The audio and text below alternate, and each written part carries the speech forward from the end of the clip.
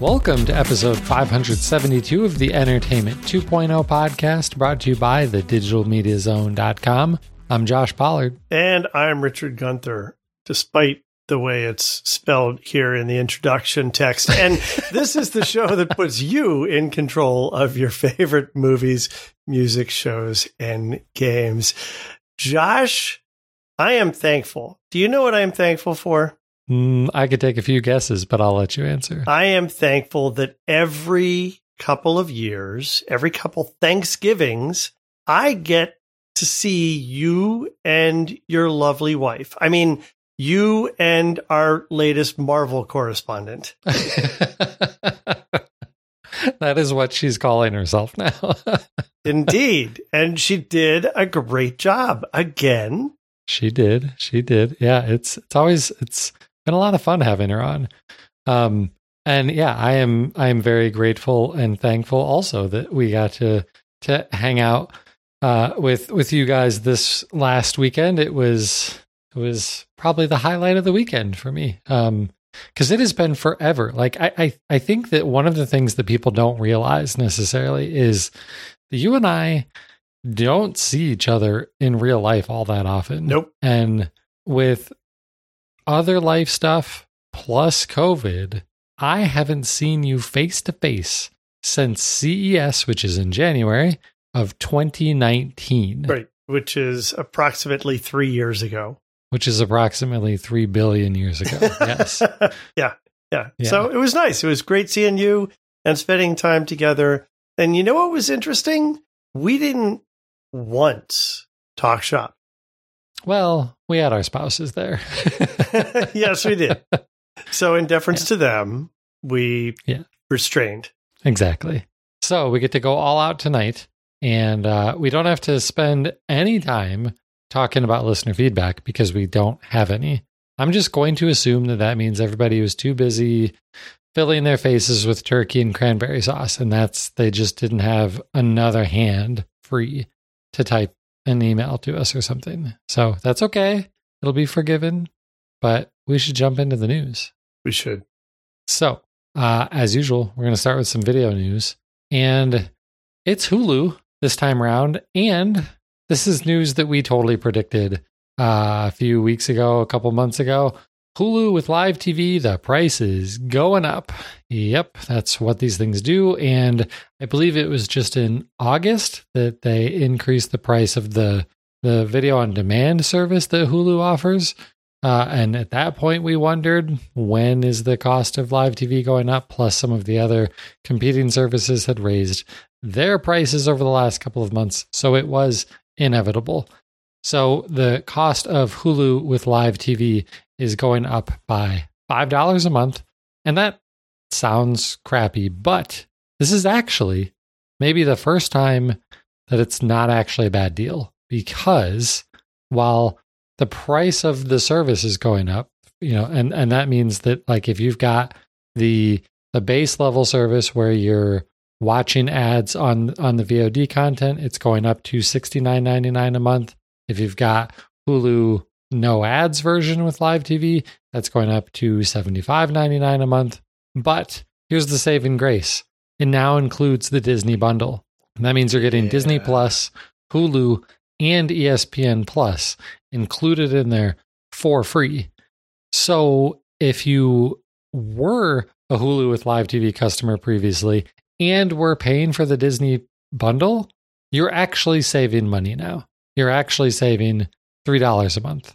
So that's, I don't know, like I feel like this is the best price increase news we've ever reported on. It's really smart because they've tempered the news of the price going up with giving you more, and giving them more as an organization that happens to own these other properties. Giving their customers more technically doesn't really cost them much more. So I think this is really smart. And I've been on the fence about switching to one of these non-cable station TV bundles largely because my experience with Sling was so terrible. So you're basing all of your experience on the one that has arguably the worst UI. Well, right, but it also has one of the best selection of channels, and so that's the trade-off there. Maybe I should give this a try at some point. Maybe I think I've mentioned at some point. Maybe I haven't. I don't know. I'm planning a move, and maybe after the move, instead of just hooking up with cable, we'll try one of these things first and see how that goes. Yeah. But I would be very curious to hear how that works out for you. And it has been, I think I've done a trial of Hulu with Live TV, but it would have been a long, long time ago. If I remember correctly, I don't think they had the greatest UI either for Live TV. So you might hate them too. Yeah, but I've heard they've improved it. So who knows? I mean, we'll see. Yeah, it's worth checking out. Okay. Next story is from Plex, another very common company with news that we report on here.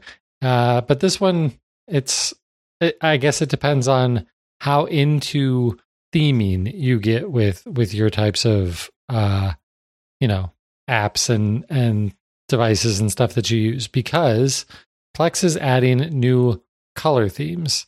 There will be 5, not will be. They're already there.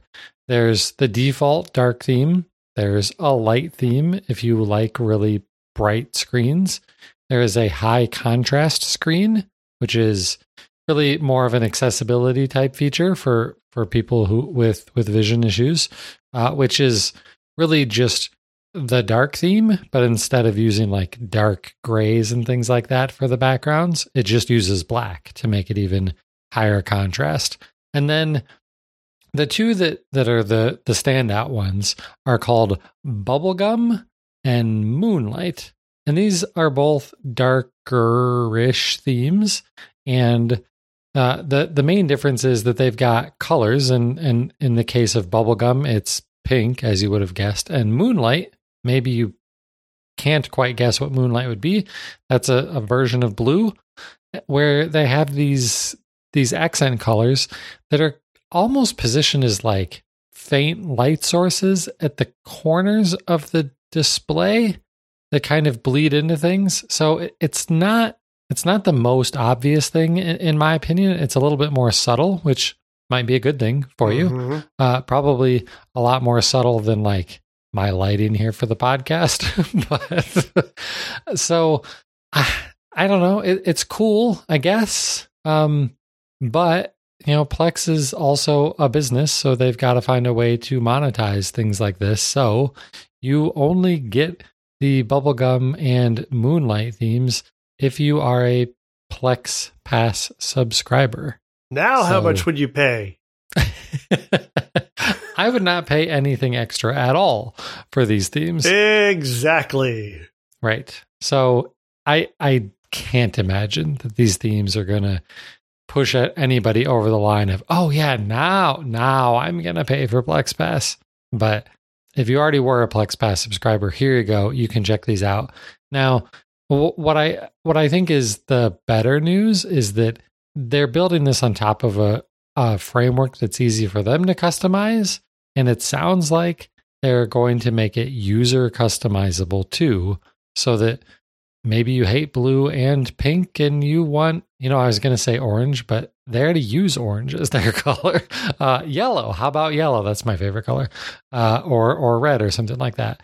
And you would theoretically be able to set these colors on your own. That would be cool. So we'll see what comes there. Right. This is available right now, but only on the apps on your big screen devices. So basically anything for your TV. So Roku, Apple TV, Android TV, game consoles, and then some of the smart TV apps that have a Plex app built in. Some of those have been updated also. This is not available like on your iPad or your Android phone or anything like that just yet, but it is available on TV devices. Do you care at all about this, Richard?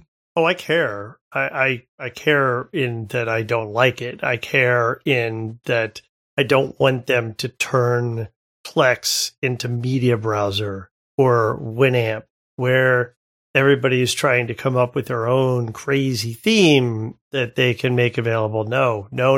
Please don't do that. The only way this works for me is if our favorite developer for these types of platforms, Mark Turberg, comes up with a media center theme for this thing. That would be interesting to me. Give us the blue. Come on, dude. Give us the blue theme on our Plex, and we're so close. We're so close.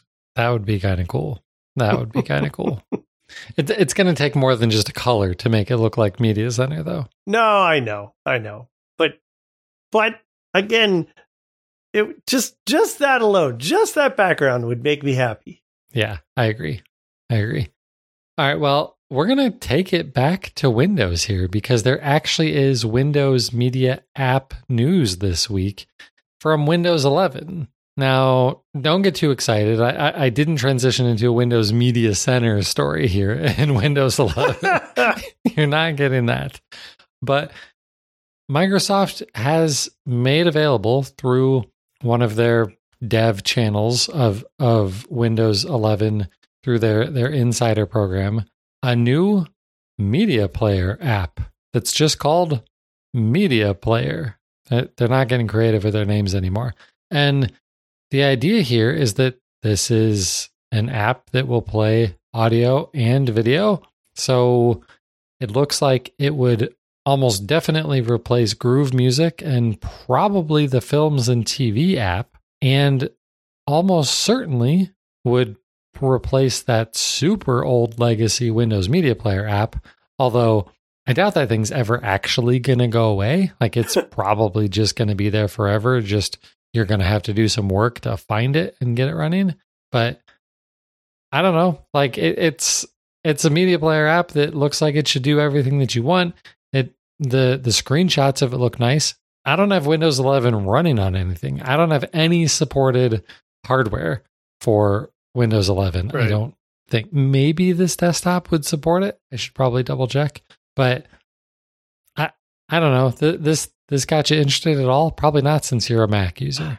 No, I don't have anything that can run Windows 11 either right now. So let me see if I have this straight. So Microsoft had this app called Media Player, and it played media. And then they decided with Windows 8 and 10 that they needed to have these branded things like Xbox Music and Xbox Movies and Xbox TV. And then they didn't like that, so they called it Groove Music. And then they came up with Films and TV. And then they're going to put it all back together in something called a Media Player. Are you kidding me?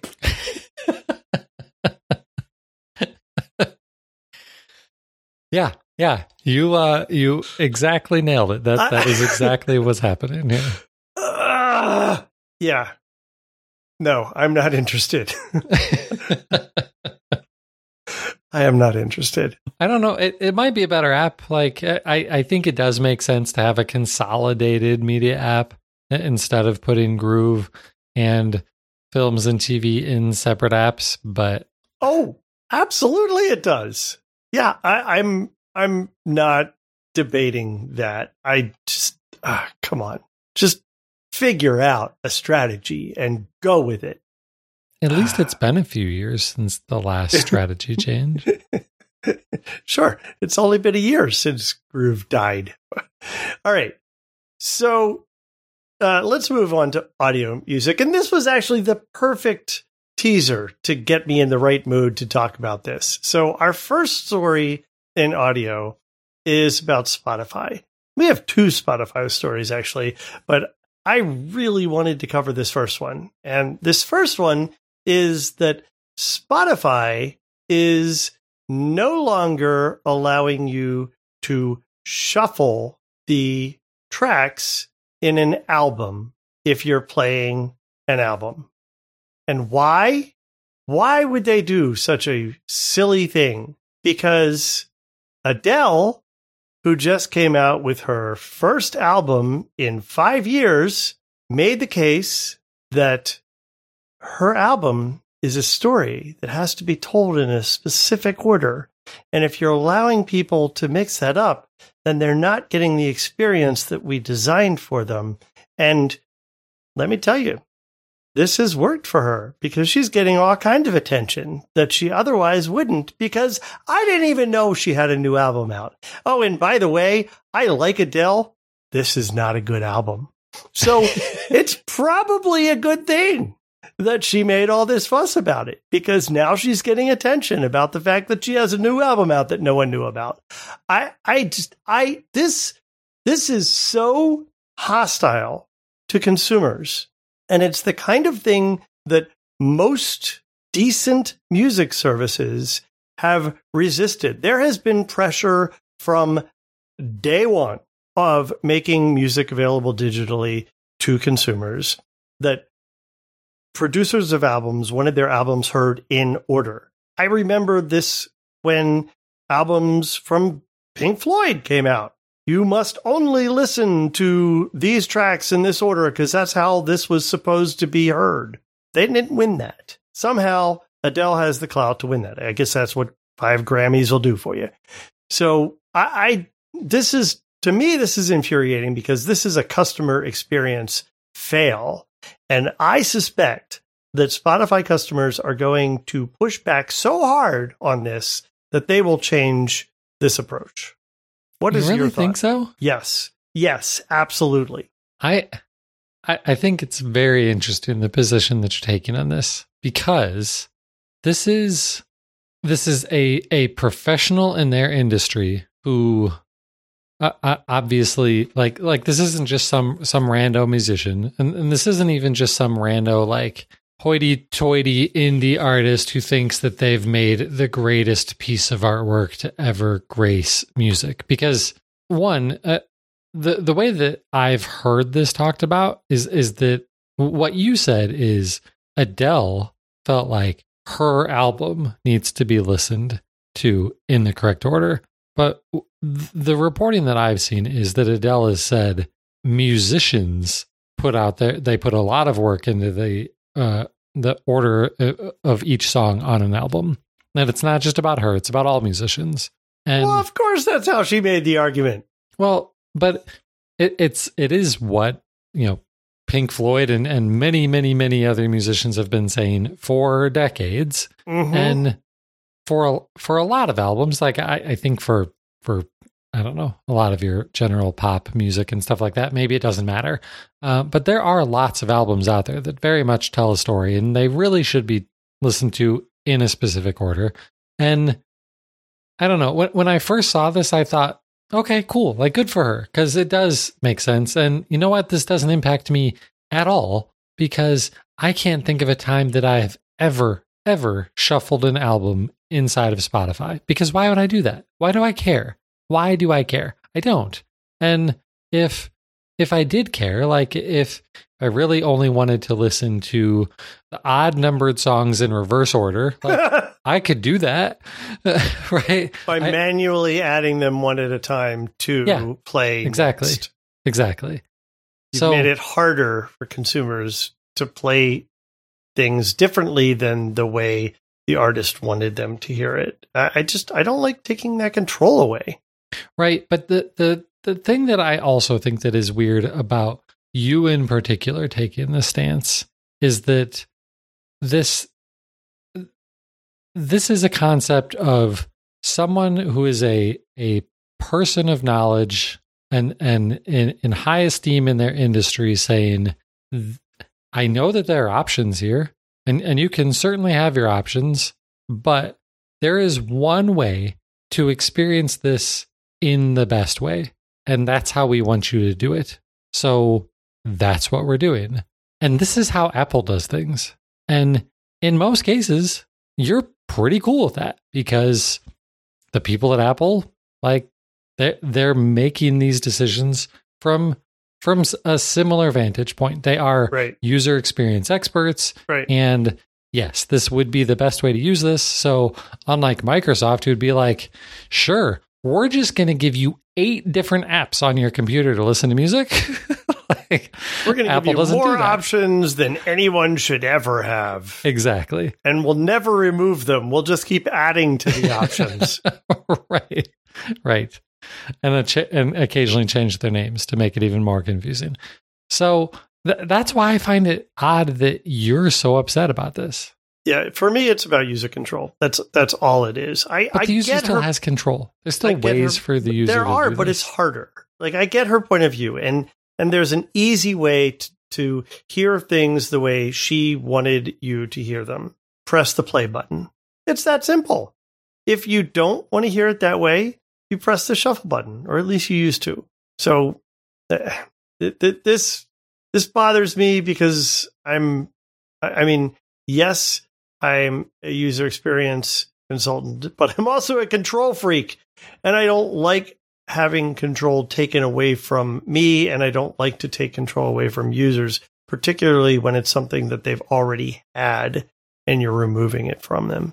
Anyway. Yeah, I completely understand your point, but I also am very curious. Like, have you ever shuffled an album? I think I've shuffled an album when it's something, probably not something like an artist's album, but maybe a various artists' album, maybe a soundtrack, right? Like it's a soundtrack that just has a bunch of songs on it. And I don't really care, if I hear one Hans Zimmer song before another Hans Zimmer song. I'm gonna like them all. So, yeah. Yeah. But in that use case, like what you're describing there, I think you have to do more work to shuffle the album than you do to just play the thing straight through. Well, I don't now. I just press the shuffle button in the future. Well, I didn't before, rather. But now, were I to still be a Spotify user, now I would have to manually add songs in whatever order, which I don't. Anyway, okay, so I've said my piece on this. There's other Spotify news that we should probably move to, and I have a funny feeling that you might not be so excited about this one. Yeah, I don't love this one, although I'm not as mad about it as you might think. So the other news here is that Spotify is killing off their car view feature. So somehow, I've honestly always wondered how this worked. Somehow Spotify knows when I'm listening to it in the car. I imagine it's accelerometer or something. You're going 40 miles an hour? Right. Right. Some people have said because it knows when you've paired it with your car. Really? How does it know? Like, I've just got some random Panasonic head unit in my car. How does it know that? Maybe I don't know. Maybe it does know. But so when you open the Spotify app while you're connected to your car's Bluetooth, it switches to this very simplified car view. And the idea makes a ton of sense. Like, strip the user interface down to the absolute basics and make the touch targets that you actually need to use while driving as big as possible so that you can hopefully do it with the least amount of attention required. All of that is great. I think it's kind of ugly and kind of frustrating, and in some ways I found it, and it's been a while since I've used it, so I can't come up with a lot of specifics, but there were some things that I wanted to do occasionally that I would do at like a stop sign or something like that I wouldn't do while driving 75 miles an hour down the road. Switching an artist or something like that, that I think actually were harder than just using the normal view. I don't think that's the reason for them killing this. They're just getting rid of it. And they say that they have plans for something better in the future. I don't know why that means they have to get rid of it now. Like, it seems like you could just leave this in place until the new thing is ready. But they say they've got to get rid of this version to make room for the new thing. Okay, I'm not. I'm a software developer, and I can't understand how that could be the case. Well, the only thing that I'm thinking of is it could be something with how they handle. I don't know. It wouldn't be like audio drivers, but just something about how they're handling the user interface and how they're intercepting that user interface. Like we were saying, how do they do it? Is it because of motion? Is it because we're connected to Bluetooth? What is it? So they might have some new way of detecting that they have to implement, and that would make this not work right. Maybe.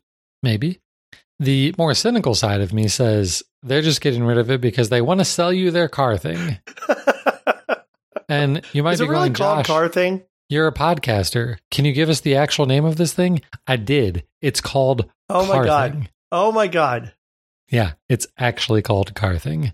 Okay. And it's kind of a cool device. It's a small, I don't know. I mean, it's roughly the size of a phone. It looks like it's got a touch screen, but I'm not sure that it actually is a touch screen. It's got 4 buttons across the top panel that you can use as like presets, sort of like you would have preset radio station buttons in your car. And then it's got a little knob, sort of like a volume knob that's actually used for controlling things. So it's more like iPod Touch controls, kind of. That's kind of what it makes me think of. And it's a weird contraption. So it plugs into your USB power in your car to power itself. And then it connects to your phone via Bluetooth. And then your phone connects to your car stereo via Bluetooth or aux cable or whatever you've got. So this car thing is just controlling your phone, which is then sending its audio to the car. I don't know. It's kind of cool. And I guess the benefit is that you could stick your phone in the cup holder or something so that you're not looking at it at all. The car thing does have voice controls also, which is obviously a safer method of controlling things while driving. Although I'm sure there are people out there who say that it's actually not. There's probably some study that's been done that says voice control is actually more dangerous than touch. I don't know. We think that it's more safe. So all of that is fine, but car thing is like $80, and it's yet another thing to plug in my car and to figure out how to mount. And while it may mean that I don't have to look at my phone and get distracted by text messages and stuff, it doesn't do GPS. And I use my phone for GPS too. So I have to figure out how to mount this thing and my phone. Like it doesn't seem to make much sense to me. Here's a move backwards. It sounds like it's like 10 years too late. It sure does. I just don't get this at all. It reminds me a little bit of the Echo Auto in terms of what it can do, except with a physical interface, which I don't really want. I don't want to have to find someplace to mount this thing. So I'd say get an Echo Auto and talk to that assistant to get it to control things the way you want it to. This makes no sense to me. Well, and what I would recommend, I don't have a recommendation for people with iPhones, but if you've got Android, you can already do all of this with voice controls. You know, if you want to use your Google Assistant and tell it to say, play Wild Rivers on Spotify, it'll do that. And it works just great. Android also, what frustrates me even more is Android has been actively working to get rid of their Android Auto app that runs on phones. And they're pushing people to use the Google Assistant driving mode app that's new. That app is pretty decent, and it definitely works well with Spotify. I've been really frustrated by it lately because it keeps killing Pocket Cast. Like, I'll be listening to a podcast, and then it just kills it. And this is less safe, Google. Now I'm trying to relaunch Pocket Cast. This is stupid. So it hasn't done that with Spotify. I've tested that over the last couple of days. It has not killed Spotify on me. So if you've got an Android phone, use the Google Assistant driving mode. You get everything that you want out of this. And, maybe eventually Spotify does release a new and better version of their driving interface, their car view. Okay, last audio story. And this is another story that we kind of predicted a few months ago back. I believe it was early in the summer. Because I think it was at Apple's developer conference, which is typically in June, right? They announced that they were going to be adding, what are they? They called it lossless audio and then eventually spatial audio to Apple Music. Right. And then Amazon did the same thing. And Spotify was like, hey guys, don't forget about us. We announced that it's coming to Spotify too. They still haven't released it for Spotify yet. But, all of these competitors are talking about lossless audio. And Tidal, we said back then, we're like, well, what does this mean for Tidal? Because the whole big deal about Tidal is that it's the highest quality audio streaming you can get, and you pay for it. It's $20 a month for the super high quality audio plan from Tidal. There's no way they're going to continue to be able to charge that much money when their competitors are not increasing the cost of their service and giving you lossless audio quality. Well, now we know. Tidal took a couple of months to figure out exactly what they wanted to do. They're also under new ownership, so maybe that's part of why. So what they're doing is they're now splitting everything into 3 different tiers. For the first time ever, there's a free ad-supported tier, and this ad-supported tier still gives you access to the entire catalog of music, which is over 80 million tracks, so it's probably very comparable to Spotify and Apple Music, but it plays ads, and it does allow you to skip songs, but it only allows you to skip so many songs. And the audio quality is severely limited down to 160 kilobits per second. It also doesn't allow offline playback. So very similar to the free plans from Spotify and some of the other competing services. Then the middle plan is $10 a month, and it's called the Hi-Fi plan. It gets rid of ads, allows you to listen to whatever you want as many times as you want. You don't have to worry about skipping songs and all of that craziness. So this is your normal like Spotify premium type plan or something like that. And the audio quality goes all the way up to 1411 kilobits per second. Let's clarify that. The audio quality can be up to 1411. Correct. Yeah, I'm sure it's not that on every song. It's probably that on a lot of their songs. What is 1411? Like, that's not, that is a really weird number. I would argue that many of these numbers are kind of weird. I don't quite understand them. I'm sure there's some math somewhere and physics involved. I'm just looking at that and thinking, okay, that's higher than CD quality. So exactly, like, am I going to hear it? I mean, I know people argued that CDs cut stuff out, but seriously, I wonder, am I going to hear it? I know with my ears at my age, I'm not going to hear it. Well, if you're not going to hear that, then the $20 per month Hi-Fi Plus plan is definitely not for you. That they bill as master quality audio that can play back some tracks up to 9,216 kilobits per second. Yeah, totally not hearing that. No, not me either. So that's cool if you're into that. And I'm sure, like, Rob H., our friends over at the AV Rant podcast and stuff, and diehard listeners of that podcast, they probably love this plan. Those people can probably tell the difference. I don't think I'm going to. One thing that I would be able to tell the difference with is that the $20 a month plan does include Dolby Atmos and Sony 360 reality audio. So those are spatial audio formats. So that's cool. But again, that's offered as part of the regular Apple Music plan. You don't have to pay an extra $10 a month for that. Right. Here's where I think it gets really, really interesting.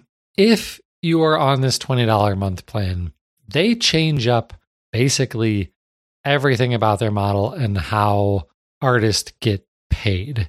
Because the way they describe it is, if you're on Spotify or one of these other competitors, you pay your flat rate per month, and that money just gets divvied up amongst all of the artists. It's not actually based on what you're listening to and stuff. It's just here's some of the money that you sent to Spotify, and they're going to pass some tiny fraction of that money on to all of the artists. With this Tidal Hi-Fi Plus plan, instead, they're basically only going to send the money to the artist that you're actually listening to. Whoa. Only? That's how I read this. Wow. That's a big, big difference. Huge difference. So, wow. And if it really is only the ones you're listening to, then that would give me a better understanding of why this model is only different for one version of, one tier of their plans, and it's going to be the tier that has the least number of subscribers, because this seems like a dramatic change in how streaming audio works as a business model between the consumers and the musicians. And I'm not even really sure how I feel about it. Like, on the surface, you're like, cool. Like, I don't listen to Justin Bieber. Why should he get any of the $10 I'm sending to Spotify? I'd much rather go to all of these cool indie artists. I'm trying to sound as pretentious as possible that I listen to. It's funny because as I'm thinking through this, I'm trying to think through the math, right? Like, if everybody were on this plan, would it really be any different? Because the money that goes to all the artists is in an aggregate form across all users based on stream count, listens of streams. So if every one of the consumers who was using this service had this plan, would this really be any different? Probably not. But what it does is it gives for those users who are the most passionate about their music, then their dollar is going to the artists they're most passionate about, which gives you like a completely, like you have this hybrid model where other users' money is being split up the traditional way. It's weird. It's really weird. And I can't figure out in my head math-wise if this is good or bad for the artists. Right. So here's the pro tip. For those artists that you really love, if you really want to support them financially, buy the album. That helps. Go to their concerts and buy merch from them. Buy merch. That's how you support your artist. Yeah, for sure. Yeah. Okay. One thing I do want to ask, I don't know, have you listened to any of these services, Dolby Atmos or full surround music experiences yet? Well, no, but I don't have Dolby Audio in my house. Okay. So I don't have a great way of experiencing it in the way that it's actually meant to be experienced. Yeah. I mean, I would be curious to get your thoughts on it at some point, even if through headphones or something like that, because I feel as if, with the exception of live concerts, most of these Dolby mixes just add artificial space that just seems to do nothing but remove detail in the audio as opposed to enhancing it. Mm. So I'd be curious to get your thoughts, and listeners, if you've had any experience with this, let us know what you think. Yeah, it's not something I've ever been super excited about. Like, surround sound for movies makes a ton of sense to me, but surround sound for music just doesn't. Like, for concerts, it's great. I mean, we've seen demos at CES that have knocked my socks off. But even concerts don't work like that. All of the speakers are at the front of the concert venue.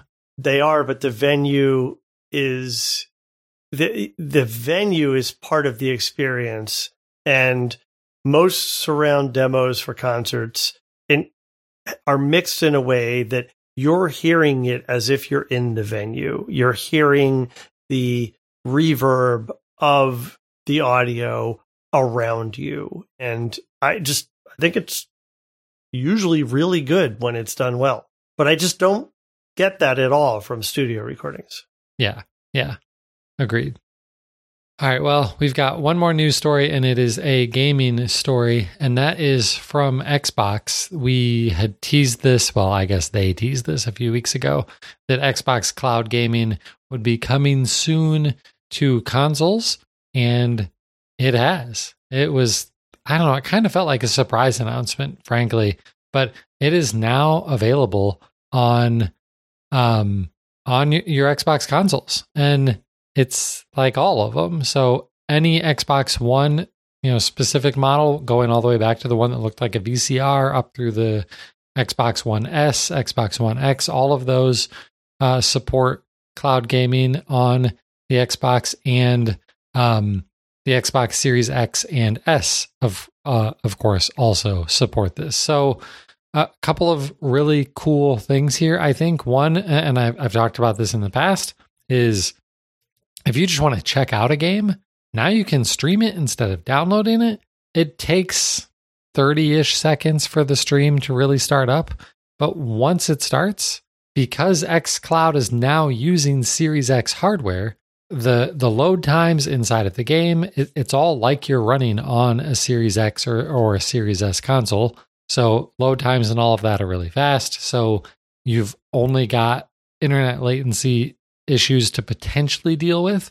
And then the other really great use case is there are some games that are only available right now on Series X and Series S. As long as they're cloud streaming capable, you can play them on an Xbox One using this functionality. So like there's a game called The Medium. Like there's only like 3 games, I think, that fall into this category right now because Microsoft wanted Xbox One players to be able to play new games.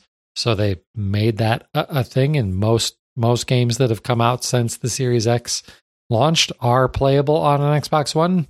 But for that tiny handful of games that are only on Xbox Series X and S, you can play all of them through cloud gaming that are in Game Pass, at least, with the exception of Flight Simulator. That one's not ready yet, but they say that it's coming.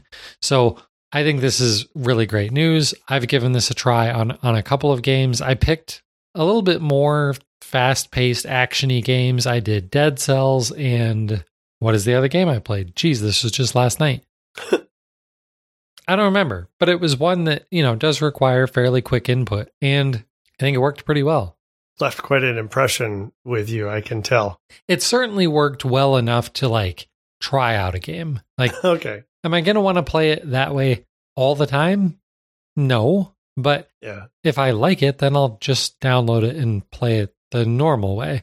So this does exactly what I was looking for, which is a really fast way to check out a new game without having to download, 80 gigs or, whatever one of these games would set you back in terms of data.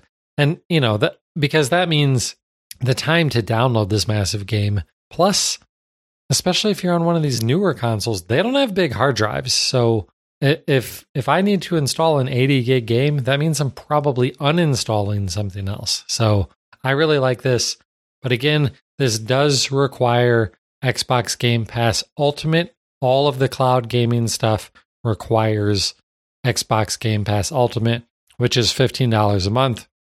But it does include not just the cloud streaming, but it gives you access to the Game Pass library on consoles and on PCs if you're a PC gamer. And it includes Xbox Live Gold so that you get all of the online multiplayer functionality, the couple of free games every month, all of that sort of stuff. So nice. Still a fantastic deal. And the service just keeps getting better. Cool. All right. Well, that's it for our news this week. This is the opportunity that I like to take to say, if you like this show, there aren't ways that you can, we don't have merch that you can buy to support us. If you want to support us, and we don't give concerts either. We don't. No one wants to hear us sing. Well, I don't know. Maybe Richard's a great singer. I'm not. No one wants to hear me sing. No. So, if you do want to support us, the best way you can do that is tell someone else about the podcast. Just share it. Like ratings and reviews in iTunes, that's cool, but podcasts actually grow through word of mouth. So just let somebody else know about the show. All right, Richard, let's get into what's going on in our entertainment centers. All right. Well, the reason that I was not on the last episode is because I was down at our rental house again. And this time I was trying to do a lot of work around the place and fix some stuff that was broken and get some things installed.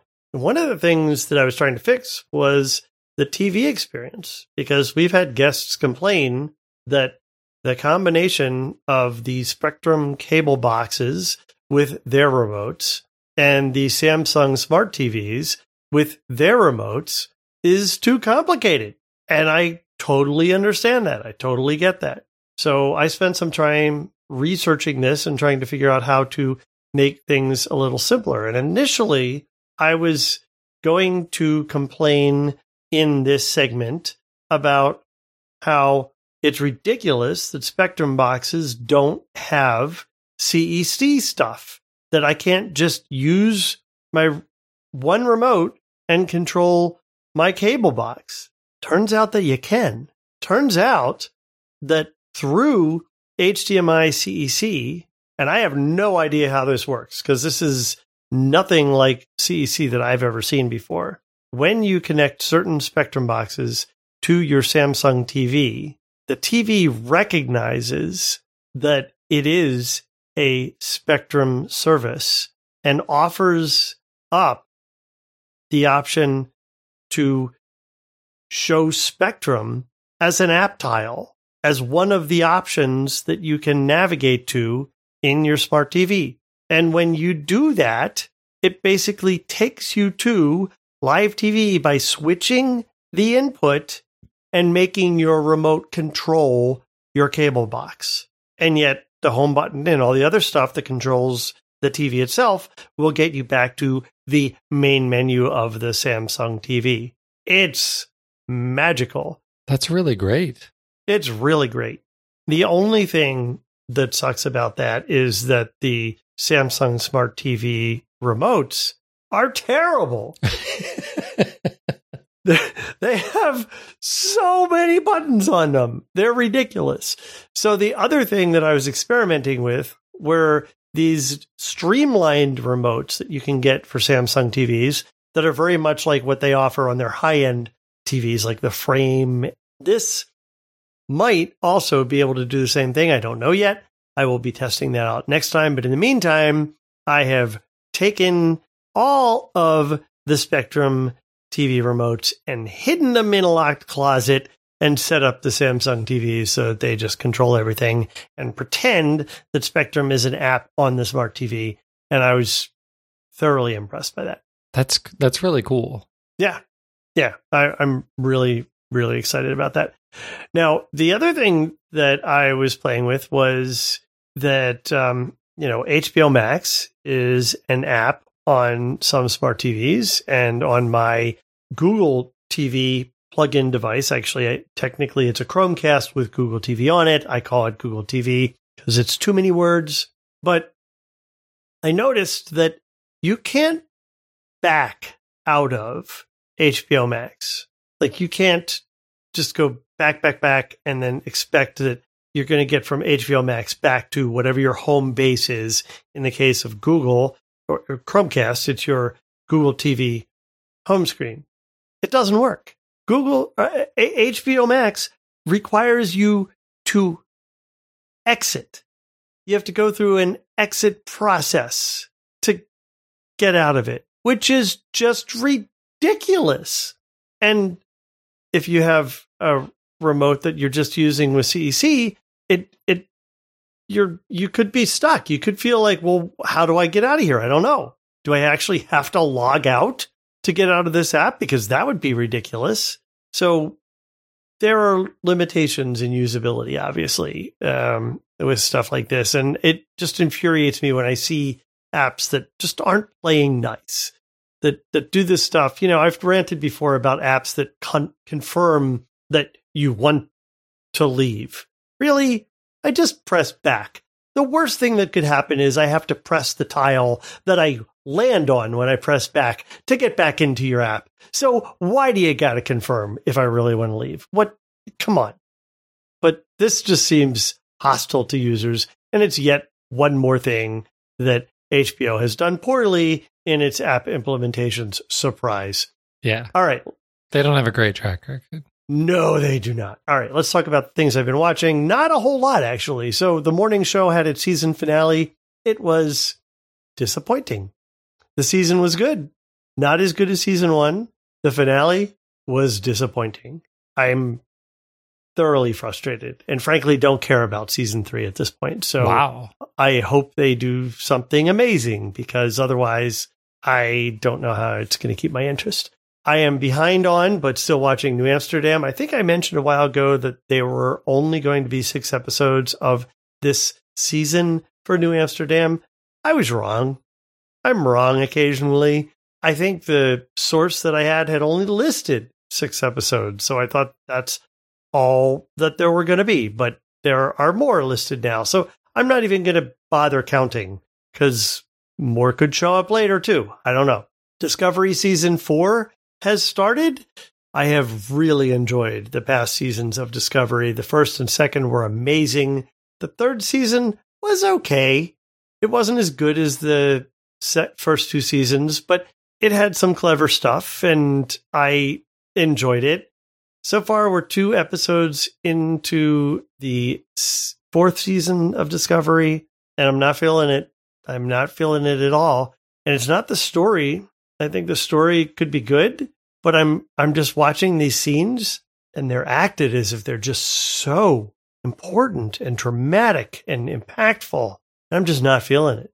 So I don't know. I don't know what it is, but I'm hoping it gets better. We really liked when we watched the first time the series Penny Dreadful, and I think I mentioned that we're rewatching that now. So we are now up to season 2 of Penny Dreadful. I might also have mentioned that we started watching the series Ghosts. It is an American adaptation of a British sitcom.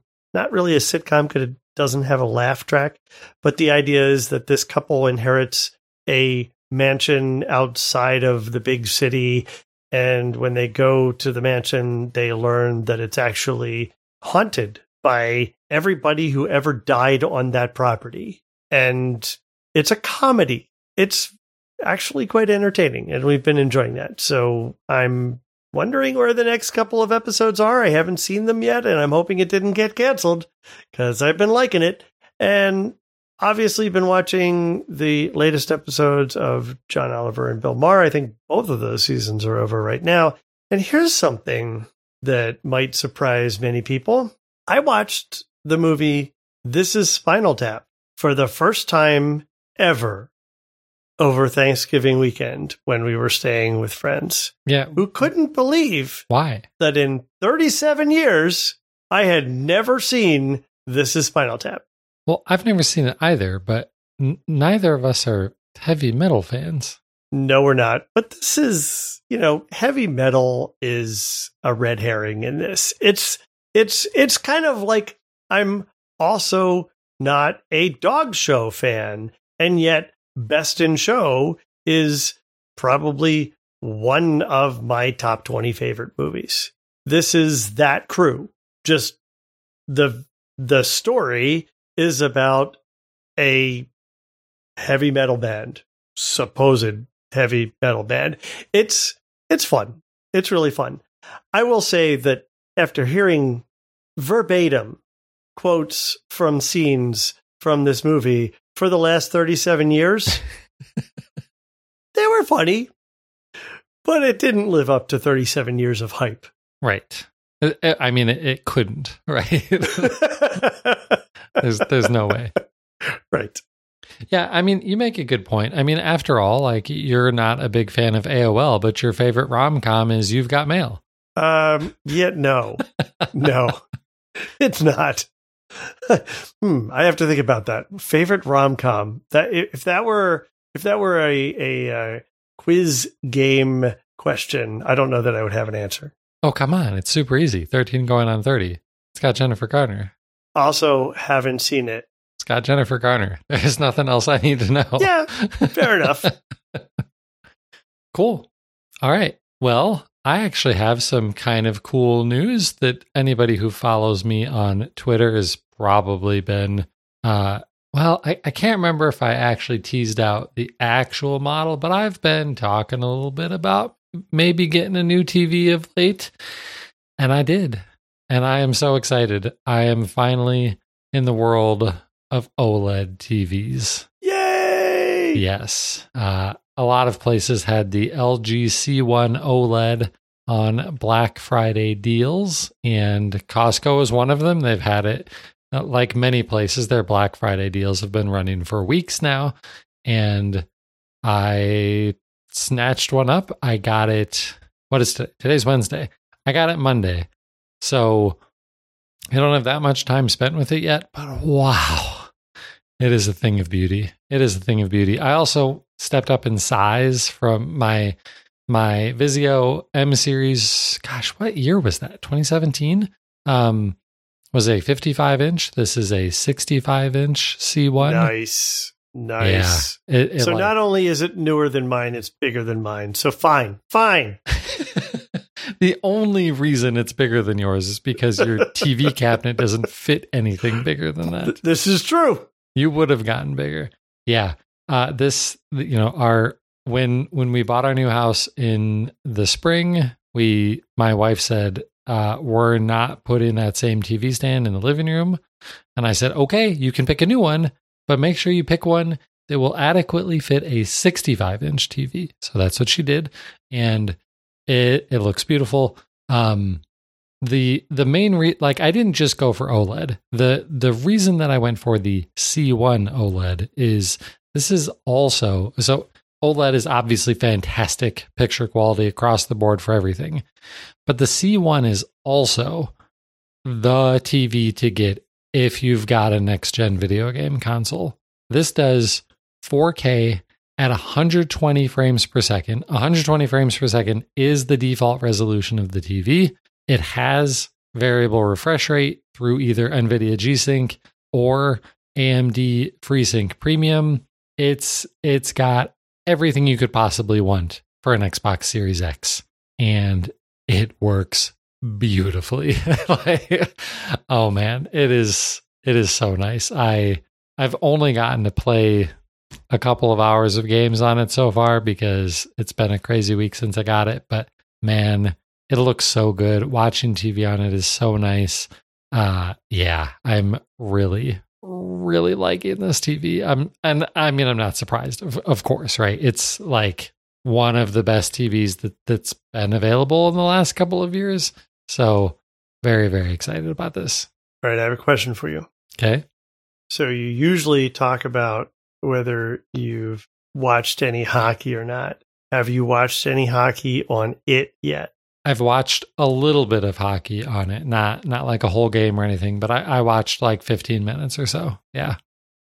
Nice. It is nice. It is sports on those televisions. I mean, I'm not a sports ball guy, but oh wow. I mean, yeah.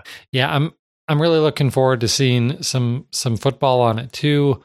I was with family over the holiday weekend, and they have cable, and they've got a decent. I'm not sure what size their TV is. It might be a 65. It's rather large for the distance I was sitting away from it. And they're cable customers, and man, cable compresses at least their cable provider compresses the crap out of the video. And I'm like, watching football on this isn't even all that enjoyable, except that awful. The game that I was watching was the Ohio State-Michigan game. And for the first time in 10 years, Michigan kicked the crap out of Ohio State. And it was glorious. I don't care how compressed it was. It was great to see Michigan finally beat Ohio State. Wow. Michigan had a good weekend then, because Michigan State also beat the crap out of Penn State. So there you go. Yeah. Unfortunately, it doesn't matter since they got obliterated by Ohio State. Yeah. So Yeah, good weekend for me in terms of college football for sure. And then so that's not all I watched. Did watch some college football. That's about all I've watched almost nothing else on this TV since I've only had it for a couple of days. But also playing a couple of things, playing more Forza Horizon 5. That game, it's like, I don't know that there is such a thing as a perfect game, but man, Forza Horizon 5 has everything going for it. If you like a really fun kind of, racing game that straddles the line between arcade and simulation, it's got that. If you're looking for just an open world game where you can drive a million different types of cars in beautiful environments and do whatever you want, whether that's staying on the road and just enjoying the scenery or just plowing across open fields and landscapes, you can do that. Maybe you are just super competitive and you want to keep track of every possible stat and how your friends stack up against you. It does that, like, to crazy details, because it keeps track of like how many of the roads have you driven on. And when you drive on a new road, it says you've driven on 123 out of 524 roads, but your friend blah, blah, blah has driven on 132. So like it does all of that sort of stuff to just keep you wanting to keep playing and going and catching your friends. And it's so good. It is really, really good. And it's on Game Pass. So it's basically free. So you should play even if you're not a racing game fan, like download Forza Horizon 5 or use cloud streaming if you've got Game Pass Ultimate to check it out, because you're probably going to find something fun to do in Forza Horizon 5. I also took advantage of one video game Black Friday deal. I bought Astral Chain on Switch. This is an action game from Platinum Games. If you're a gamer, you probably know what that means. But it's only on Switch, and because it's only on Switch, that means that it like never goes on sale. This game is 2 or 3 years old. I've been waiting for it to go on sale. It finally did. So I snatched that up and played it a little bit over the holiday weekend. And I'm enjoying that too. And then, of course, played a little bit of NHL 22, I guess is the most. I don't know. I can't even keep track. Whatever the latest NHL game is, played some of that too. So that's it for me. Jen might have to make an appearance again soon, though, because she started Hawkeye yesterday with our oldest daughter. Like, they didn't even give me the opportunity to watch it with them. They just started it while I was out yesterday. I forgot that started. I'm going to have to add that to the list. Yeah. So you might have to get her take on it soon. Well, but that does it for what's going on in our entertainment center. So if you want to get a hold of us, or send us some feedback, there's a lot of different ways you can do that. We actually didn't say this at the beginning of the show when I was complaining that you haven't sent us any email. The email address, entertainment20@thedigitalmediazone.com. If you want to communicate with us in slightly more real time, we're on Twitter, @RichardGunther, @JoshPollard, @DigiMediaZone, and all the rest of our contact information and everything else about what's going on can be found over at our website, thedigitalmediazone.com. Also, we tend to do this show live. It's typically Tuesday nights at 8:30 p.m. Eastern. It's December, folks. Like, it is a crazy, crazy month. I can't make any guarantees about when the show is going to be live. It's not Tuesday right now. So we will try to give you as much notice as we can for when the show is going to be live, but hopefully Tuesday nights at 8:30 p.m. Eastern. And that's going to do it for episode 572. He's Richard Gunther, and I'm Josh Pollard. Thanks for listening to Entertainment 2.0. Adios. Goodbye.